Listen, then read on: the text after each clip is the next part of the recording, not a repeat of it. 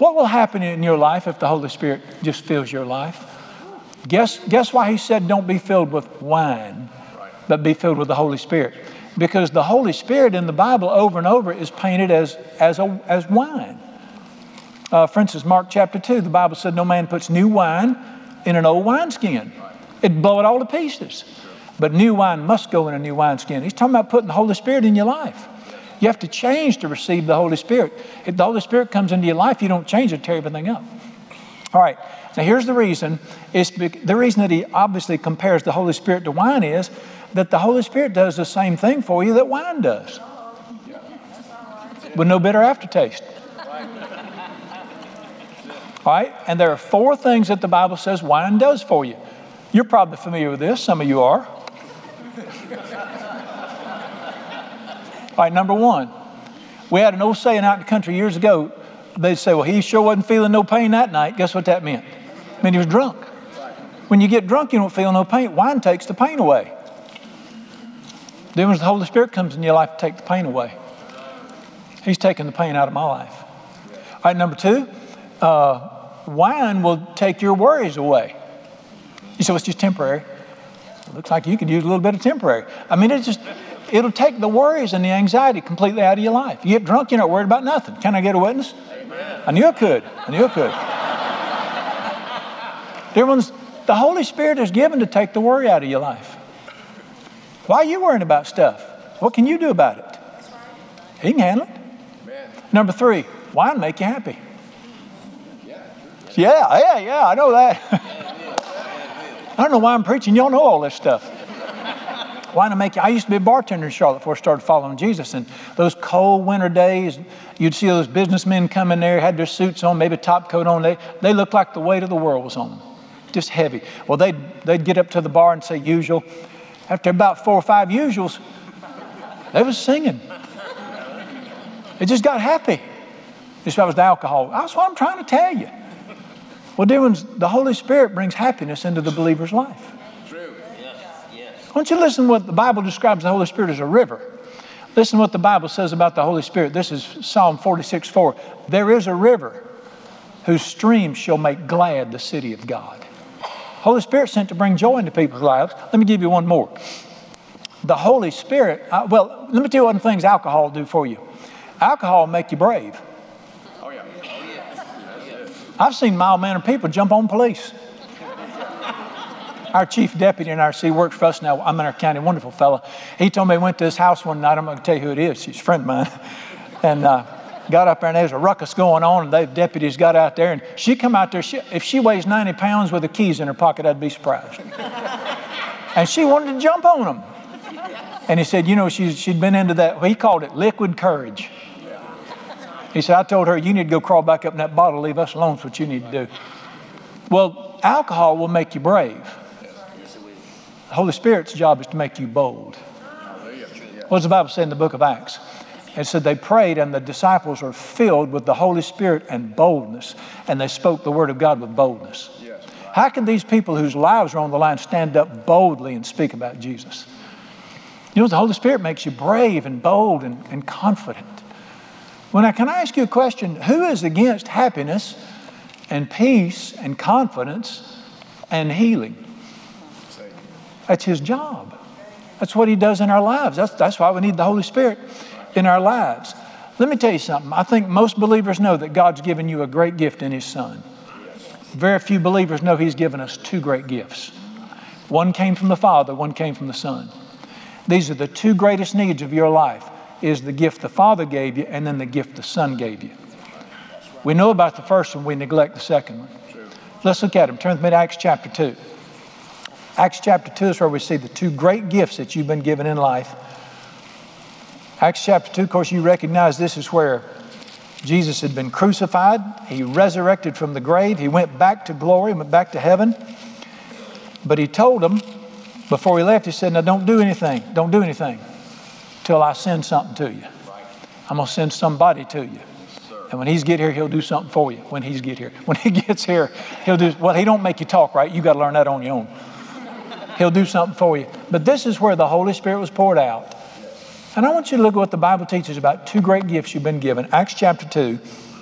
Verse 32 says this, this Jesus, now he's preaching he's talking to everybody about Jesus. This Jesus, God raised up, of which we are all witnesses. What did he teach him right there? He's talking about Jesus, the gift of God. I want you to listen to this verse. God so loved the world that he gave. What did he give you? His only Son, his dearly loved Son, so that whosoever could put their trust in him could what? Have eternal life. God the Father gave the gift of his Son on the cross. And if you'll receive that gift, you'll live forever. That staggers me to think about that. I still think about the fact that I'm going to live forever. And of course, I'm in the fourth quarter now. The closer I get, the happier I get about it. Praise God, sudden death is sudden glory. And matter of fact, to depart and be with Christ is far better. People say, I don't mind dying. Mind it. I'm looking forward to it. I mean, I ain't going to get up the next load. I'm grandchildren and all that stuff. He gave me the gift of his Son so I could live forever. But that's not the only thing he gave. Let's read a little bit further in this passage. He goes on to talk about what Jesus did. Verse 33, therefore being exalted or raised up to the right hand of God. Jesus rose from the dead. Where's he at now? Seated at the right hand of the Father. Romans chapter 8. What's he doing? He's praying for you. He's at the right hand of God praying for you right now. And having received from the Father the promise of the Holy Spirit, he poured out this which you now see. What did he say? The Father gave his Son on the cross so you could have eternal life. The Son got to heaven, received the Holy Spirit, and what he gave you?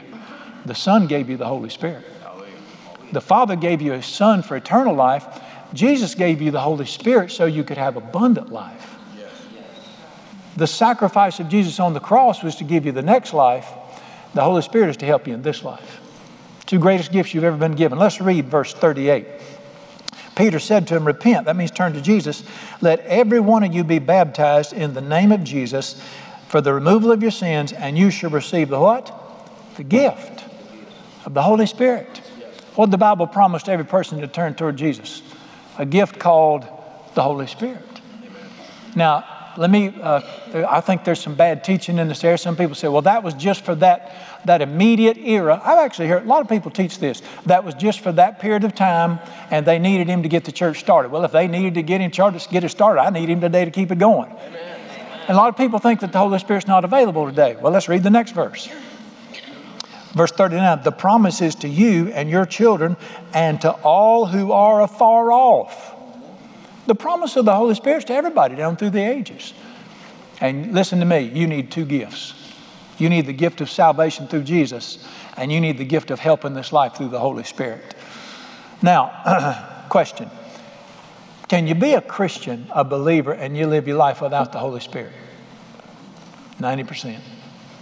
Absolutely. You can. And the Bible has some things to say about that. There's a picture of a man in the Bible who tried to live his life without the Holy Spirit, and it's just a glaring picture of this is what it's like. The young man's name was Timothy. 2 books in the Bible written to him. And Timothy was a young man who was living without the power of the Holy Spirit in his life, and it was rough. He was struggling. And let me tell you something. He was a good boy. You can be a good person and not know the Holy Spirit. Matter of fact, Timothy is as good a boy as you'll find. He was a young man, very young. Some people would say he was too young, but Paul, who was over all these churches, he sent him to be the pastor of one of the largest churches in the world. There were 27 churches mentioned in the New Testament, 3 huge mega churches, and he sends him to be the pastor of one of these huge mega churches in Ephesus. And it's rough on him. The Bible talks about, said the old women was beating up on him. I understand that. He needed a little more of what I've got. And it was just hard. He had stomach trouble because of it, probably ulcers. So I said, remember, take a little wine for your stomach's sake, frequent infirmity. It was just rough. It was wearing him out. And his beloved father in the faith writes him and says, the problem is not that times are rough. The problem is that you're not depending on the Holy Spirit. Wow. He said, we don't need to make things better around you. You need to be filled with the Holy Spirit. I want you to turn and look at that with me. 1 Timothy chapter 4. People talk about the tough times we're living in. Yeah. He said that's coming. Let me encourage you. They're going to get worse. If the Bible's true. Friend, the answer is not to have a perfect outside. The answer is to have somebody on the inside. The answer is not to get everybody to cooperate with you. The answer is to get the Holy Spirit to fill you up. This is God's answer for life. It's not to get the road smooth. It's to get the power of God to get over the roughness. Well, 1 Timothy chapter 4, he's writing him. I want you to look at what he said. Now remember, this young man's getting beat up pretty bad. Life's rough on him. I think he wrote a letter and said, I need out of here. Please listen to me. All through the Bible, all through life, our Father's answer is not to get you out of a mess. It's to get in the mess with you. Yes. Let's change our thinking on that. 1 Timothy 4 says this, verse 14, do not neglect the gift that is in you. What did he say the problem was? You're ignoring the Holy Spirit. Neglect means ignore. Now listen, he had the Holy Spirit in him, didn't he? If you're a believer, you have the Holy Spirit inside of you. This is one of the most amazing truths. The very Spirit that caused Jesus to come back to life from the grave is in this body right here, right now. I want you to think about that. Know ye not, 1 Corinthians 6, know ye not that your body is the dwelling place of the Holy Spirit. Every believer's got the Holy Spirit inside of him. The same Holy Spirit that carried Jesus across the waters inside of you. He's in there right now. But he can be in there and you not even know it, and it do you no good whatsoever. See? So he was neglecting the Holy Spirit, and that's why life was so rough for him. Turn one page. He says this to him in 2 Timothy chapter 1, verse 6. I remind you, you got to stir up the gift of God that what is in you. What did he say? He's in you, but he ain't doing you no good. He's not helping you. He's in there, but he's not helping you any. Then as the Bible says in Romans 8, if a person doesn't have the Holy Spirit, they are not children of God. Well, every born-again child of God's got him in there. So, well, he's not in me. If you're born again, he's in there. But he can be that dormant and you not know about it. He said, now you got to stir up the gift of God that's in you through the laying on of my hands. And then verse 7 teaches us something. He said, God didn't give you a spirit of fear. All right, dear ones, and by the way, that fear, it's not the usual word fear in the Bible. That's the word phobia. This is the word that we would interpret. Intimidation, beat down, struggle. That struggling, can't do it, God didn't give that to you. God gave you a different spirit. Tell me about that spirit. God didn't give you a spirit of timidity or fear, but of power and love and a sound mind. What's he talking about? The Holy Spirit. Can you see that the Holy Spirit was in him? And if he would learn to stir up what does the Holy Spirit do for a person in that verse? 3 things. Power. Well, that power is strength, courage, confidence, boldness. But I want you to notice something. And then it says compassion. Let me tell you something. If it's the Holy Spirit, you'll always see those 2 things together. Now, I know some people that are bold and cocky, but they're snotty. And they couldn't care less whether you lived or died. They're confident, but there's no compassion. They don't care about people. Then I know other people, they're very caring, but they're scared spitless of their own shadow. Right. What does the Bible say? The 2 things always be together. Boldness and compassion. God didn't give you a spirit of fear where you're scared to death of the future and you're worried what people are thinking about you and you're nervous, are we going to make it? That's hell. The spirit he gave you is one of boldness, confidence, and compassion and a sound mind. That was in him, but he didn't know how to turn it loose. He didn't know how to stir it up. And he said, you don't need a new job. You need to be filled with the Holy Spirit. Then it was obvious that the Bible says be filled with the Holy Spirit. You can have him in you and not be filled with the Holy Spirit. Right. You can have wine in your back pocket and have no effect on you whatsoever. Terrible picture, but it's the truth. Life without the Spirit. No, you can't do that.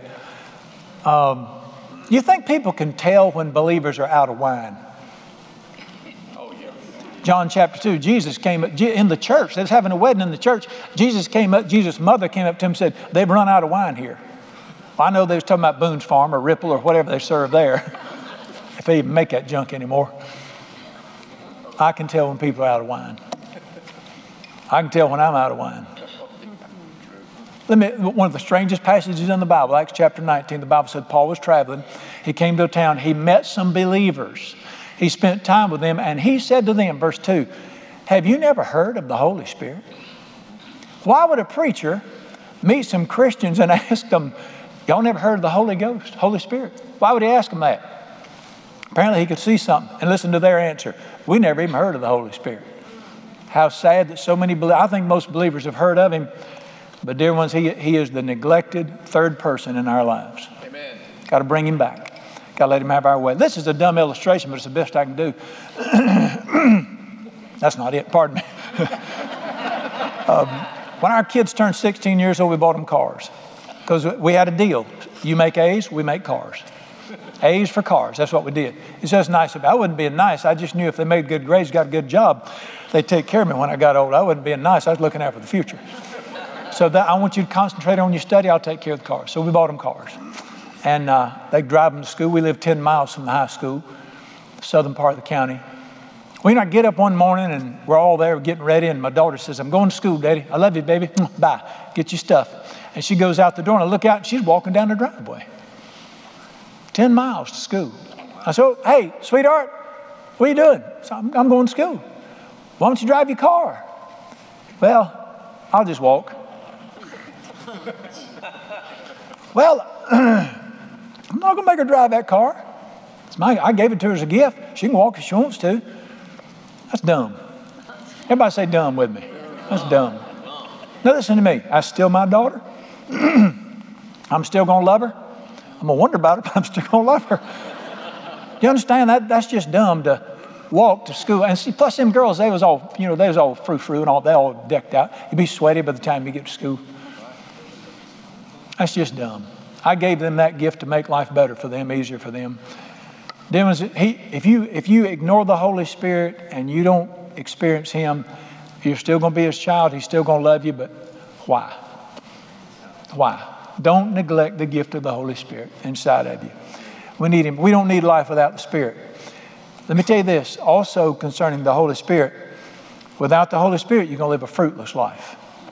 If you ever wanted to help anybody, it's only by His Spirit. That's why 90% of what I see going on in churches and ministers today, it's a lot of elbow moving and a lot of human activity, but not much eternal value. Right. Only the Holy Spirit can cause things to happen of great eternal value. And any person that experiences Him can do that. Listen, religious activity and church activity is not eternal fruit. Right. Only the Holy Spirit can make things happen for eternity. I don't want to point something out to you. See, and then I'm going to ask you a question. You can say yay or nay. Jesus was born to humble parents. He lived in a poor area. Everybody was poor back then. His dad was a carpenter. We think of a carpenter, but he was really built furniture. Probably had a little shop behind his house or beside his house. He lived in a little village, small village named Nazareth. Everybody knew everybody's business. And Jesus grew up in a home. He had 4 brothers because Joseph and Mary went on to have 4 more boys. Had sisters, at least 2 sisters. So we got at least 7 children living in this little house. And Jesus grew up in this little town. They were good Christian, religious people then, Jewish people. Went to synagogue, went to church.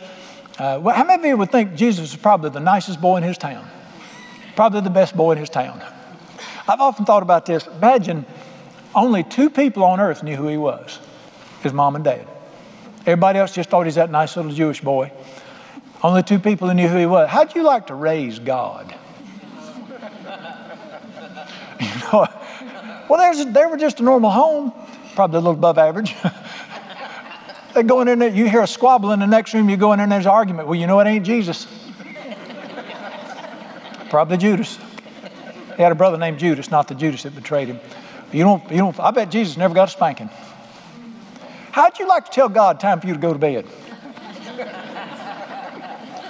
That's how he was raised until he was 30 years old. Nobody had a clue. He apprenticed with his father, worked in that little shop. Nobody had a clue. There's only one thing strange about Jesus growing up that people wondered about him. What was it? He never got married. See, in that culture, marriage was just automatic. You lived for marriage. Girls were married by 15, 16, 17 years old. Boys by 19 or 20. We know Joseph died somewhere between Jesus' 12th birthday and his 33rd birthday. We don't know when. So they always thought a little strange. Nicest guy in town. But he, never got married. He just lives with his mama, does the furniture out there. Just an average guy, just a nice guy. 30 years old, what happened? He went to the Jordan River. He was baptized by John Baptist.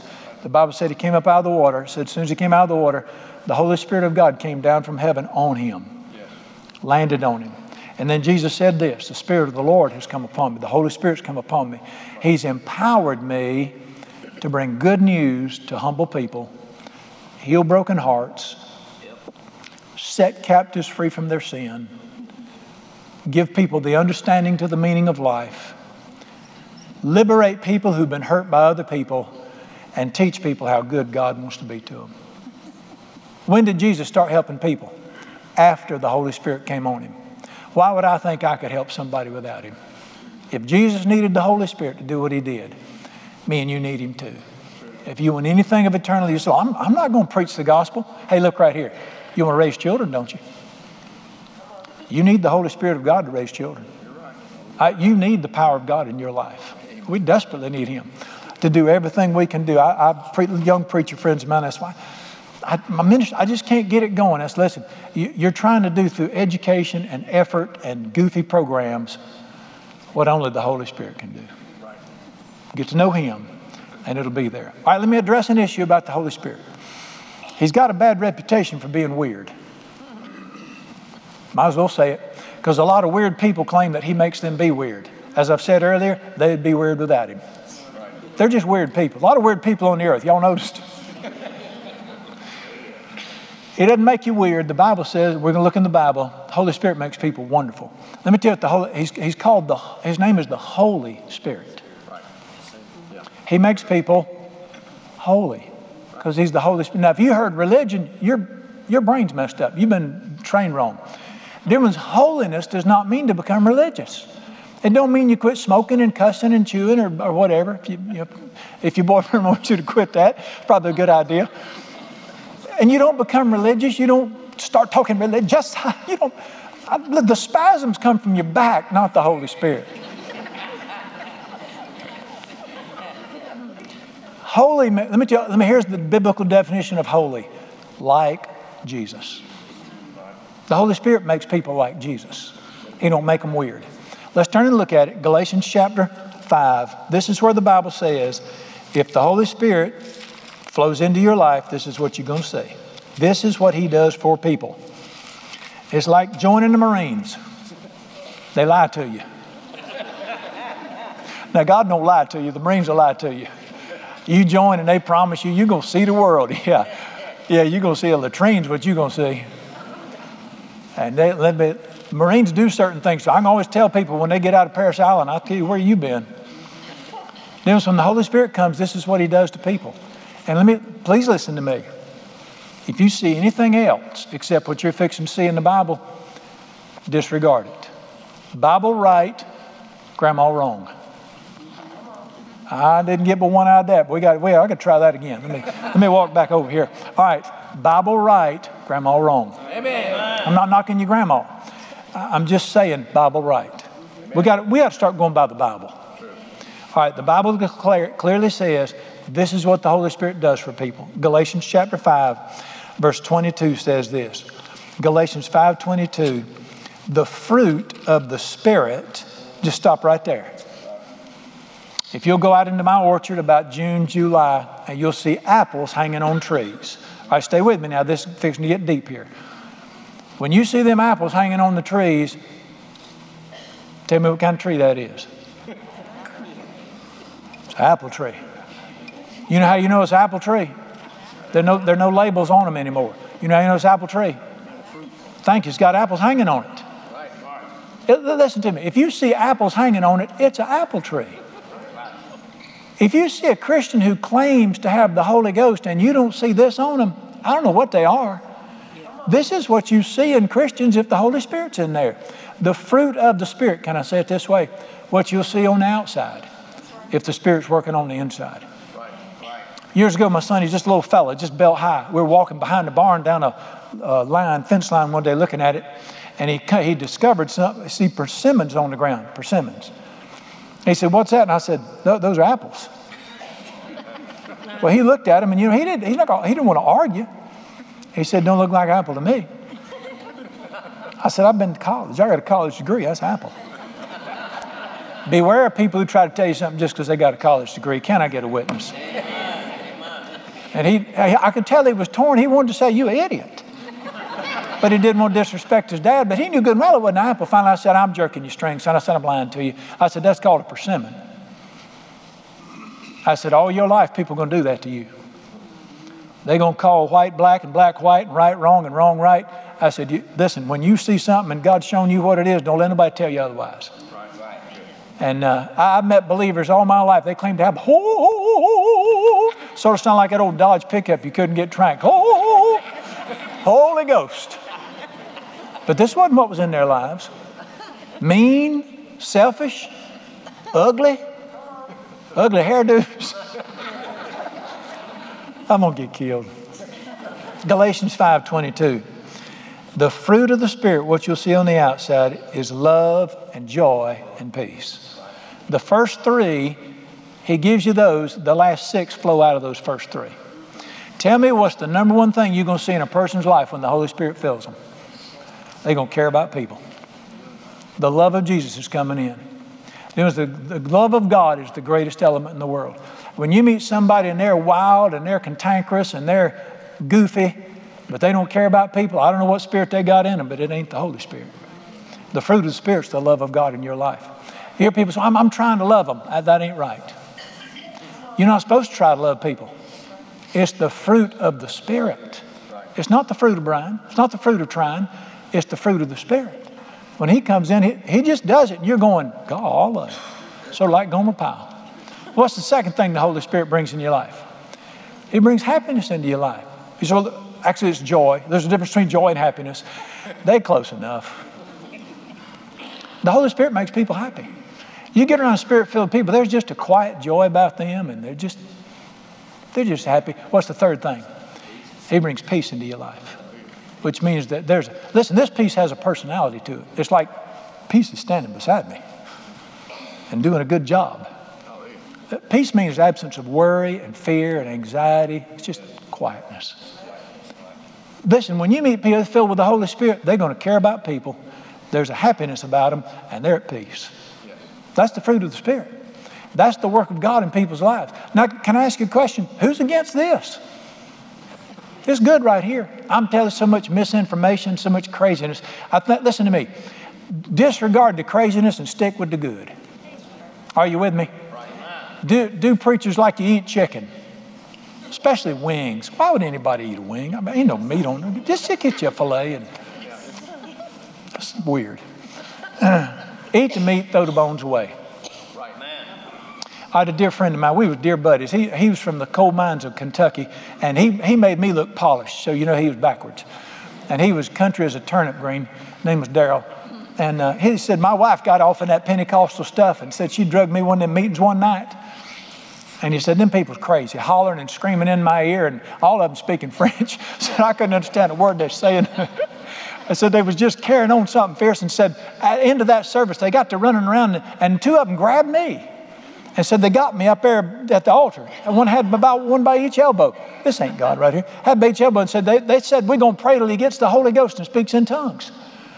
And said they talked about praying through all night. He said, I thought I got to go to work in the morning. I can't stay all night like this. They said they had me preach. He a little small bitch. I couldn't get away from them. And they're screaming and jumping around there and waving their arms. And I thought he was going to bop me on the head. I said, well, it was coming. And he said, I didn't want to be in there. Listen, that ain't Jesus. And he said, I got to thinking, I got to get out of here.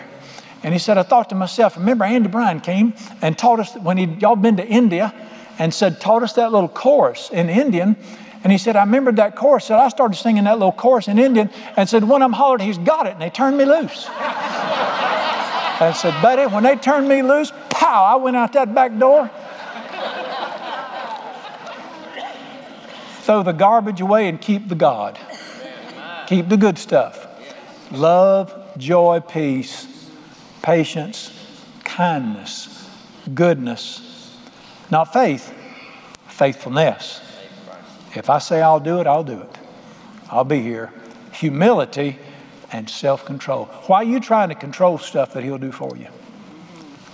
You know the power of the Holy Spirit in your life, temptation gets whooped pretty bad. I still get tempted. But listen, if you're at that place where you get tempted and you go, not again, not again, you need the Holy Spirit. I get tempted, and you know what I do now? Really? Really, sucker? Thunk. You say, you something. No. It's the fruit of the Spirit. It's the power of the Holy Spirit. We desperately need the Holy Spirit in our lives. That's him. All right. Charles Stanley, who says, I don't speak in tongues. Now, I pray in the Spirit all the time. Charles Stanley don't speak in tongues. But Charles Stanley wrote a book called The Wonderful Spirit-Filled Life. And that Charles has been a good boy all his life. Charles is a good man. I don't think Charles has ever burped in his life. I mean, Charles is just good he sleeps in that coat and tie, I promise you. Charles is just a good man. He's disciplined. He eats perfect. He makes me sick. He eats perfect, yada, yada. But Charles said, as a young Christian and as a young minister, my life was such a struggle until I learned how to walk with the Holy Spirit. And it changed everything. And then he wrote the book called The Wonderful Spirit-Filled Life. Now, he's not Pentecostal. Then was the Holy Spirit, it's for people. It's for everybody. It's for everybody. And let me just ask you a question. I got to find out where your mind's at. When you think of Christianity, what do you think of? You think of the Christian life, what do you think of? What's normal to you for the Christian life? What's a great Christian life to you? Everybody's got their different things. I mean, I've always been amazed at this through the years, how crazy people's thinking is, especially when I was a country preacher years ago. I'd hear people say, now, you know, there ain't no finer woman in this. My mama's the finest Christian in this church. She's mean as hell. I mean, she's self-centered. Never saw her smile. She didn't smoke. She didn't cuss. She didn't drink. I wish she had. She didn't chew tobacco, but she'd cut your heart out if you crossed her. I guess that is, but it ain't to me, and it ain't to Jesus. Let me show you what Jesus says, no, this is normal life with me. I'm going to show it to you. Turn with me to John 7, where Jesus describes this is normal faith life right here. This is Jesus' life. And I think this is the greatest picture in the Bible of how you're supposed to live your day-to-day life. Getting saved will get me into heaven one day. Turning the Holy Spirit loose in my life will get heaven into me now. Amen. Jesus died so you could get into heaven. He sent the Holy Spirit so heaven could get in you today and live in you today. All right, John chapter 7 is the greatest picture of the normal Christian life. Whatever you want to... Now, I didn't say average. Average ain't normal today. Normal. 37. John 7:37. Last day, great day of the feast. Jesus stood up and cried, if anybody thirsts, let him come to me and drink. What did Jesus say? Y'all need something? Come to me. If you need something, come to me. And what did he say do? Just drink. Now, the Holy Spirit's painted as water, wine, oil, bread, different things in the Bible. But Jesus said, what's Jesus say? Anything you need in life, come to me and get it. See, that religion says, try to do better. Jesus said, come to me. Come to me and drink. And then he said this, verse 38, he who believes in me, out of his heart or his innermost being will flow rivers of life-giving water. Can you see the picture? You come to Jesus and you receive something, and then you walk around, it just flows back out. Next morning, you come back, Jesus receives something, walk around, it just flows back out. You just take in from Jesus, flow. This is normal life right here. It's not Jesus saying, don't cuss, don't drink, try to do better, witness, be sure and witness, and you try to do what he says. No, you go to Jesus, and you receive something from him, and then it just flows back out. What's he talking about here? Read verse 39. This he spoke of the Spirit, Holy Spirit, whom those believing in him would receive. Tell me what life's all about. Going to Jesus over and over, being filled with the Holy Spirit, receiving the Spirit from him, and then it just flows back out of you. Now, when he said that rivers of living water would flow out of you, do you think folks don't need a mop if they're around you? We're not talking about H2O. What are we talking about? Words. Words of life, words of hope, words of encouragement. Jesus came to bring good news. Man, people lined up, people begged to listen to Jesus speak. They wanted to hear what the man had to say, because when he spoke, his words had life to them. You can have the same Spirit in you that Jesus had in him. Same words of life. This is normal life, is to just receive, pour it back out, receive, and pour it back out. That's normal life. This is a good life right here. This is a whole lot better than trying to do better and living under the shame of I'm not a very good Christian. Well, praise God, everybody knew it. Just go ahead and admit it and run to Jesus. Get under the spout where the glory comes out and quit trying to do what only God can do. Amen. Let me make an announcement. Jesus is the only person that can live the Christian life. Go to him. All right. Now let's get down to the nuts and bolts of how this works. To be filled with the Holy Spirit, you have to do two things in the Bible. Without these two things, you're going to be like those disciples in Acts 19, or you're going to be like Timothy. You got to do the best you can with what you got. I don't want to do the best I can with what I got. I'm not very impressive. He's wonderful. Two things have to happen. Number one, you have to live in repentance. Be filled with the Holy Spirit. You have to live a repentant life. I didn't say a religious life. I'm not very religious, but I want to live a repentant life. And that simply means this. I can't have sin in my life and hold on to it and cling to it and tell God, you leave me alone, and have His power too. Amen.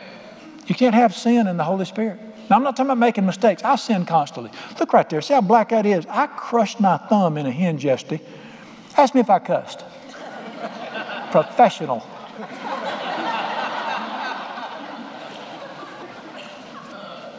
I'm not talking about living a perfect life. I'm talking about living a repentant life. When you miss it, you repent. I want to make it right. I'm talking about putting your fist in His face saying, don't mess with me here. Can't do that. The difference, if there's sin in my life, the Holy Spirit can't be there. Because remind you something, He's the Holy Spirit. Right. It can't be where sin is. I'm the same way. If I go into a home and there's profanity and cursing and dirty movies on and people are hating each other, I'm just going to leave. I ain't going to say, but I'm just going to leave. I'm old enough I can do that now. I don't care if it's my boss. I'll find a new job. I ain't sticking around that mess. Well, the Holy Spirit, certain things He just can't be around. And the Bible said if we walk in the light, as He is in the light, we have fellowship with one another, He's real to me. And then second verse after that, it says this, if we'll just confess our sins, He's faithful and just to forgive us and cleanse us. Just repent. Listen, let me help you. God doesn't forgive excuses. Quit blaming other people. He only forgives sins. I got to get the sin out so I can live. All right? Here's a simple picture. Down there, our house where we live, there's a mill called Lindley Mill. It's easy to find. It's on Lindley Mill Road. And they mill flour there today.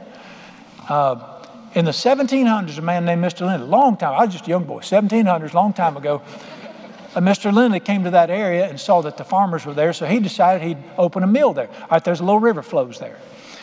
And that little river, literally just a big stream, flows there. So he built a building beside it. And to the edge of this building is a huge paddle wheel, huge. And that wheel has got paddles on it, catches the water. Well, as the river flows by, it hits that wheel, and the water flowing turns that wheel. You've seen these before. And there's a shaft from that wheel that runs inside that mill. Well, connected to that shaft is a huge stone called a millstone. Two of them, matter of fact. You got one lays flat this way, one is up like this. And where those two meet, that shaft turns this one, and it turns those two wheels. They grind against each other. You take the corn, the dried corn, and you pour it on that wheel. It grinds it through that wheel, and then you get cornmeal. And the deal was the farmers would bring their corn to him. He'd grind it on that mill, and he got a percentage of the cornmeal for grinding it. And then they made their cornmeal or the cornbread the rest of it. That's a miller. Well, Mr. Lindley comes down there one morning, and there's silence. No noise at all. Something's wrong. He goes in there, and the wheel's not turning. Nothing's happening. Well, you can't grind corn if the wheels don't turn. So he goes out back, and he finds there's nothing wrong with the paddle. He looks, and the water's not flowing in the river anymore. Not a lick. And so he begins to walk upstream, and he travels, and he gets up there a couple hundred yards, and he finds out that beavers. There's a lot of beavers in our area now. Beavers can build a dam overnight. They built a dam, and it blocked that river. Can't get down there. And they're stopping the water so that nothing happens. Well, now he's got to make a decision. He can do one of two things. He can go back down there to his mill, get the corn, put it on the wheel, grab that wheel, turn that sucker. Well, it ain't going to happen. It weighs hundreds of pounds. He can try, in his own strength, he can try to get the job done. It reminds me of so many Christians. In his own energy, he can try to make it happen. Or he can do the smart, everybody say dumb. Or, I'm glad the children are over there. If they won't talk like this. Or he can go up that stream and find out what the problem is, and he can remove the dam. He can either blow it up with dynamite, because you could buy dynamite back then at the hardware store. He can either blow it up. I could when I was a young man. He can blow it up, or he can just pull it out. The river can flow again, and the power will be there to turn the wheel, and all he's got to do is just put the corn on it. If the power of God's not in my life on any given day, I know exactly where to look. What have I done that has grieved you? What's the blockage between me and you? Dear ones, don't try to do it in your strength. Get the garbage out. Get the junk out. Matter of fact, I believe the Holy Spirit have us look at that. Turn with me to Ephesians chapter 4. Ephesians chapter 4 says, blow the dam. Guess what beavers are a spiritual picture of? Demons. Beavers are demons. Demons are always working in my life to build a dam, to block the flow of God's Spirit. And let me help you with something here. Those demon beavers, they're not going to try to block the flow of God's Spirit in my life with some hussy trying to run me off to Mexico with her. I'm too old to go anywhere with anybody. They're not going to destroy me by stealing money from the church. God's blessed me tremendously. Solomon said this, it's the little foxes that spoil the vine. That's not the stuff that's going to get us in trouble. That's not the stuff. I know so many Christians don't have an ounce of God's power in their lives. They don't cuss, they don't chew. Well, let's just read it. Ephesians 4:30. Do not grieve the Holy Spirit of God. You grieve the Holy Spirit of God, He quits working in your life. Look at verse 30. Let all bitterness, wrath, anger, loud quarreling, evil speaking, put it away with malice. Be kind to one another, tender-hearted, forgiving one another. What's He going to build the dam with?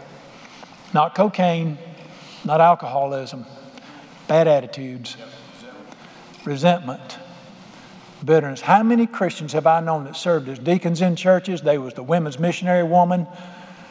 But somebody done something 20 years ago and they tell you, I'll never forgive them. Then you'll never know the touch of God in your life.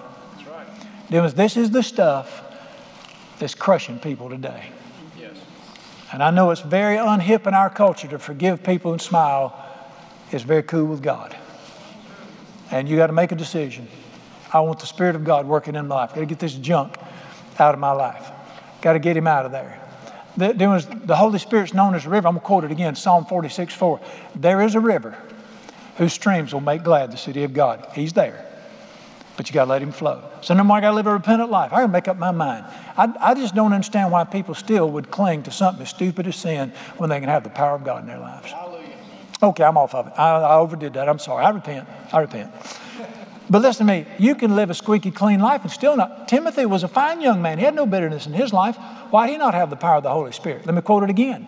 Stir up the gift of God that's within you. You got to stir it up. He said, you got to stir Him up. You're neglecting Him. I do as the Bible says, you've got to stir up the Holy Spirit of God. You got to get with Him every day. Every morning I get up and I think, I got to make a decision now. This is a faith life. Every day you got to choose to walk by faith. And every morning I wake up, I can say, my bursitis is bothering me. My back hurts. Kids are going to the dogs. Even the dogs are going to the dogs now. I can fuss and crab and whine and be just as miserable. I wake up every morning and I say, praise God. Praise God. I had a warm bed to sleep in last night. I'm safe. I got a beautiful home. Jesus loves me. I feel, praise God. I got legs to get out of the bed with. I got a Savior over me. And you just start, and you know what happens? For long, just inside of you, get all stirred up. And I get out in my place and I get in the Psalms and I get to praising God. And I'll rear back, get to singing and just pick out and listen, sing simple songs. The simpler, the better. Don't get complicated and deep. You won't remember the words. Man, I just get out there and get to singing every day with Jesus. It's sweeter than the day before. Every day. Sometimes I sing it in Spanish. Every day with Jesus. I love Him more and more. Just get to singing, having the best time out there. And for long you just sense down here. Listen, the Spirit of God's not in your head. He's down here. And you'll just sense something just sort of rise up inside of you there. You think, listen, don't quit dancing. Oh, we're going now. Praise God. Jesus saves and keeps me. You just keep singing. It just gets bigger and bigger inside of you. And then you just need to keep a low-grade song going in your heart all day long. I'm going to go back and quote it. We didn't look at it. Ephesians 5:18 said, understand the will of God. Be filled with the Holy Spirit. But there's not a period after 18. There's a comma. 19 says this, singing, making melody in your heart to the Lord. Verse 20 says this, giving thanks. The Holy Spirit lives in an atmosphere of gratitude and worship and thanksgiving and praise and celebration. And why shouldn't I? Why shouldn't I be singing all the time? I was supposed to have been in hell by now. That's right. I'm 15 years, you talk about stupid, malignant stupid. I'm 15 years old and thought I was Superman. I'd done something wrong one night. Police was chasing me. I'm in a field. There's a little sway in that field. I'm laying in that sway in that field. Police all over the place looking for me.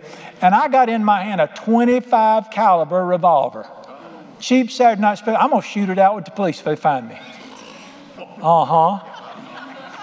That's malignant stupid. I was supposed to have been in hell by now.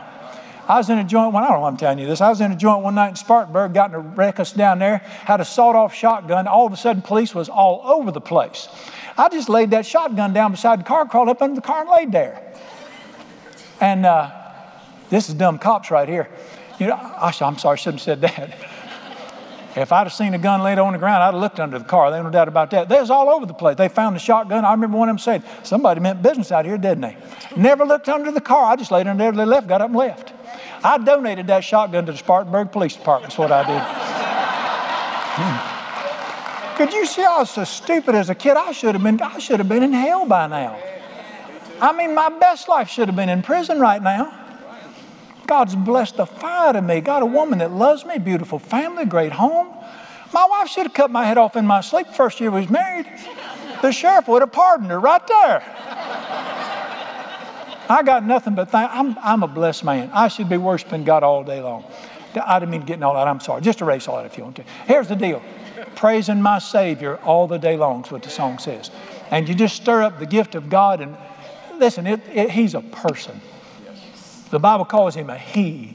It's not a feeling. He's a He. He's standing right here right now. He's in the room right now. I can sense He's in the room right now. But listen to me. You learn how to walk with Him just like you do any other person. I'd learn how to walk with my wife, get along with her. Still learning, thank God. You got to learn. Well, you learn some people, they don't like this. Yeah, that's right. Then we ain't going to do it no more. Can I get a witness? I smoked like a freight train when I met my wife. I'm smoking in hell, same thing to her. Guess when my last day of smoking was? You can have Marlboro or you can have Mama. Which one you want? Well, the Holy Spirit, there's some things He don't like. I'm going to tell you, He don't like religion. Tell him. You're supposed to be helping me here. You just learn how to, my point is you learn how to walk with Him. It's that simple. All right, I got to wrap up. I want you so much. Dear ones, the Father has a plan for your life. I do not want my plan for my children's life is not that they suffer and suck eggs. Why do religious people think like this? Why do they write stupid songs? Just a few more weary days and then I'll fly away. Why don't you fly away now? Why would you want, well, see, if you sing this mess and believe this mess, it's going to be on you. Be it unto you according to your faith. Well, I'm tired. And somebody asked me to sing this at a funeral one time. Should have been their funeral. Oh, that probably wasn't a real good day. Well, I'm tired and so weary, but I must go along. I ain't singing that. I ain't tired and weary. I'm ready to go. I'm sorry. Here's my point. Your Father's will for your life is not that you struggle and suck eggs and do the best you can. That's right. He gave you His Spirit so you can live an abundant life. A life of peace and joy. Now, trouble-free life? Yeah, it's coming. It's coming, and we'll bring you some flowers, put it on your rock. The trouble-free life is the next life. The glory life is this life. Matter of fact, in my old age, I've got so cocky and sassy. I'd rather be in the fire with Jesus than to not have it with nobody. We've started worshiping luxury in this nation. We need to get back to worshiping Jesus. Amen. All right, it's not supposed to be a life struggle. It's supposed to be a life. I'm gonna change a song for just a minute, and then I'm gonna let you go. I like old songs. I like the new songs too. Some of the best songs ever being written right now, but the old ones had a lot of truth in them from Scripture. One used to sing an old song went like this. Oh, what peace we often forfeit. Oh, what needless pain we bear. All because we do not carry everything to God in prayer. Well, now that's true, but can I change it a little bit? According to the Bible, oh, what peace we often forfeit. Oh, what needless pain we bear. All because we do not know the Holy Spirit of God. He came to bring peace into our lives and take the pain away. There is a place of quiet rest near to the heart of God. A place where sin cannot molest. Tempted, yes. Whooped, no. Troubles, yes. Defeated, As my beloved brother Paul, he said this. He said, I'm perplexed. How many of y'all are perplexed at the days we're living in? I am perplexed, but I am not in despair. I think people are crazy, but it ain't bothering me. That's another translation right there. People crazy as a loon, but I'm still hollering and celebrating. Perplexed, but not in despair. That's the Holy Spirit. All right, I've done my part. It's your job to get to know Him. He's the greatest gift ever been given. If you're born again, He's in there. Stir up the gift of God that's within you. Amen. Lord Jesus, I want to praise You and thank You so much. Why in the world we will receive the gift of eternal life through the Son, but we won't receive the gift of abundant life every day by the Spirit has always been the great mystery of my life in the ministry. But I want to thank You and praise You. I thank You that there's a cross, that Jesus is real, that this is reality. This is the truth of the life. Lord Jesus, the older I get, the only thing that makes any sense on this planet anymore is the Word of God and the Son of God and the love of God and the life of God. I thank You that You created the heavens and the earth. You created people to know You personally. Our rebellion drew us away from You. But Your dear Son's sacrifice can bring us back to You. I pray for every person in this room, get to God. Don't get to religion. Don't become religious. Just get to the Father through the Son, Jesus Christ. I thank You that by the cross we can get there. And I want to praise You and thank You that there's room at the cross for every person. Oh, how I wish I could cause these people to understand at heart level how much Jesus loves every one of them. Well, Holy Spirit, I can't do that. That's Your job. That His eyes on them. He cares about them. He created you. He loves you. Why don't you just come to Jesus right now? If you've never just opened your heart to Jesus and said, take over, let's do it right now. Right there where you're seated, Jesus said, whoever calls on My name will be saved. Friend, the Savior is waiting to come into your heart if you'll receive Him. Let's do it right now. Pray with me, a simple prayer. Seated right where you're at. Pray in your heart. Dear Jesus, You are the Son of God. You died on that cross because of me. You're coming back someday. I know You are. I want to be there. I want to be Yours. Best I know how, I turn from my sin and selfishness right now. And I just open my heart to You. And I receive You into my life as my Savior, my Lord, and my love. From this day forward, You're the best friend I ever had. You're my Savior. You're my Lord. You're the love of my life. You're everything from today. Yes. I don't understand all this means, but I'm following You anyway, trusting You to show me what to do. Thank You for loving me. Thank You for receiving me. Yes. Thank You for saving my soul for all of eternity. In the precious name of Jesus, I pray. If you prayed that, raise your hand real high. All right, put those down. Dear Jesus, I love You. I want to pray for believers now to receive the Holy Spirit of God and just open their hearts to Him. Well, dear Jesus, the Holy Spirit can't come in where the unholy Spirit's got ground. I pray right now in this moment, people would just say, search me. As King David said, search me, O God. See if there's anything in here that blocks You. Is there any bitterness, hatred, anything that's in the way of just being filled with the Holy Spirit? Just the love and life of Jesus. Well, I'm not going to go through the list. Holy Spirit, You talk to them. And I pray right now people just say, it's not worth it. Ain't worth it. This junk's got to go so He can come in. And I repent right now. Dear Jesus, I ask You to forgive me.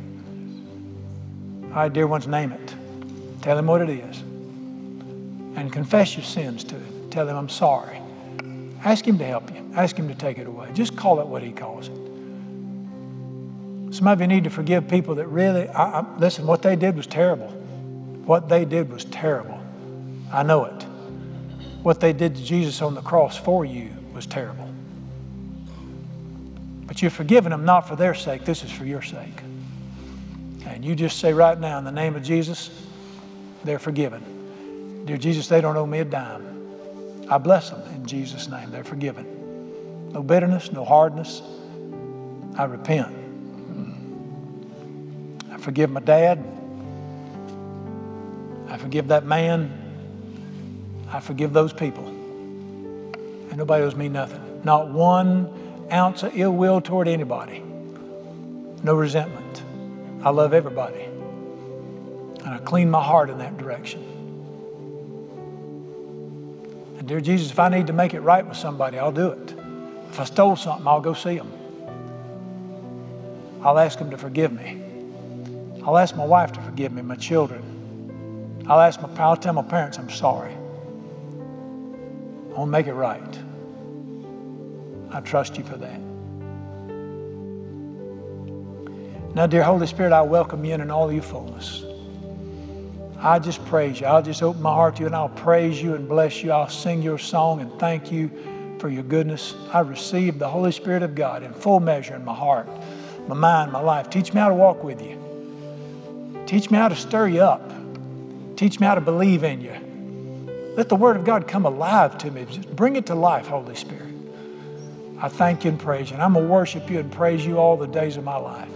I'm going to celebrate your goodness. I need you. I need the power of God in my life.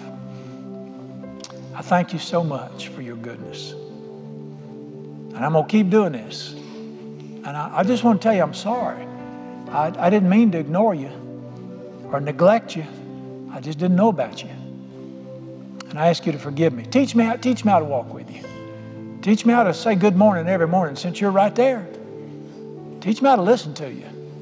Teach me what you like. Teach me how to smile again.